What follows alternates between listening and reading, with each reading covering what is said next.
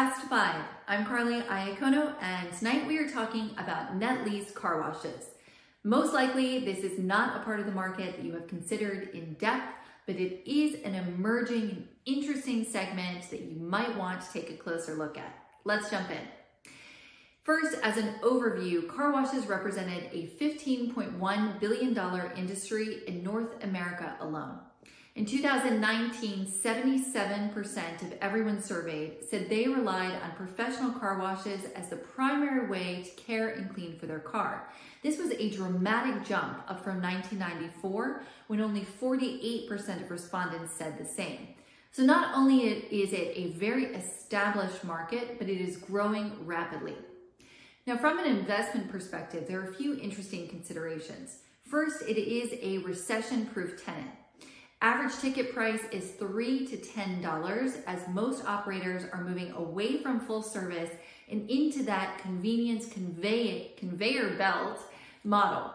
So what that does, two things. One, it keeps the price point very low for the consumer, making it a within reach luxury item, if you will, that translates well in good times and in bad. Second, it takes down a lot of those labor costs. So the operator has very low overhead once the improvements are in and can model out their cash flow based on expected number of visits with pretty good accuracy. Second, many car washes were considered essential businesses throughout the pandemic in municipalities in much of the country. So hopefully this will not be a long-term concern or consideration, but for now it is worth noting that they are essential and have been able to operate throughout the pandemic. Third, and really most important thing that I think you should take a look at is the EBITDA coverage. So car washes strive to operate at a 2.0 to a 2.5 times EBITDA coverage ratio. So what this does, it gives you as the investor, and maybe even more importantly, your lender, a lot of comfort in the higher profit margins of these companies. And that kind of counterbalances any perceived credit risk, because most of these tenants, really basically all of them, are not investment grade. So the higher EBITDA coverage ratio allows these deals to be financed and gives you comfort that even though you don't have an investment grade tenant in most cases, you do have a very profitable business model that you're supporting under your net lease. Next thing I would consider is the residual value of the location. By nature of the business, most of these are at signalized intersections and they require high traffic. So that gives you a lot of long-term residual value in your actual underlying real estate. Couple that with the very expensive tenant improvements that are required, and you have what I would call a sticky location, meaning it's very difficult for that tenant to pick up and move at the end of their base term. So they're much more likely, in my opinion, to exercise their options and stay put because of the difficulty finding the location and the expense in the improvements. Last thing I would point out is bonus depreciation. So of course, we are not accountants, confer with your accountant, but car washes in many instances under today's laws allow for very aggressive bonus depreciation. In some cases, they can be depreciated 100% in year one. Now, we don't know how the new administration in 2021 is going to change the depreciation and tax laws. So obviously, definitely speak to your accountant. But the way things stand right now, bonus depreciation is a tremendous benefit for car washes and a few other assets as well.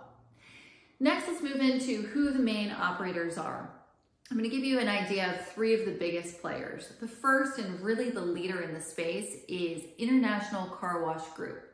International Car Wash Group operates across 14 countries. They have 950 locations. They entered the United States market in 2015 and already have 200 locations. So very substantial operator. They do operate across 3 different brands, but that is the parent company.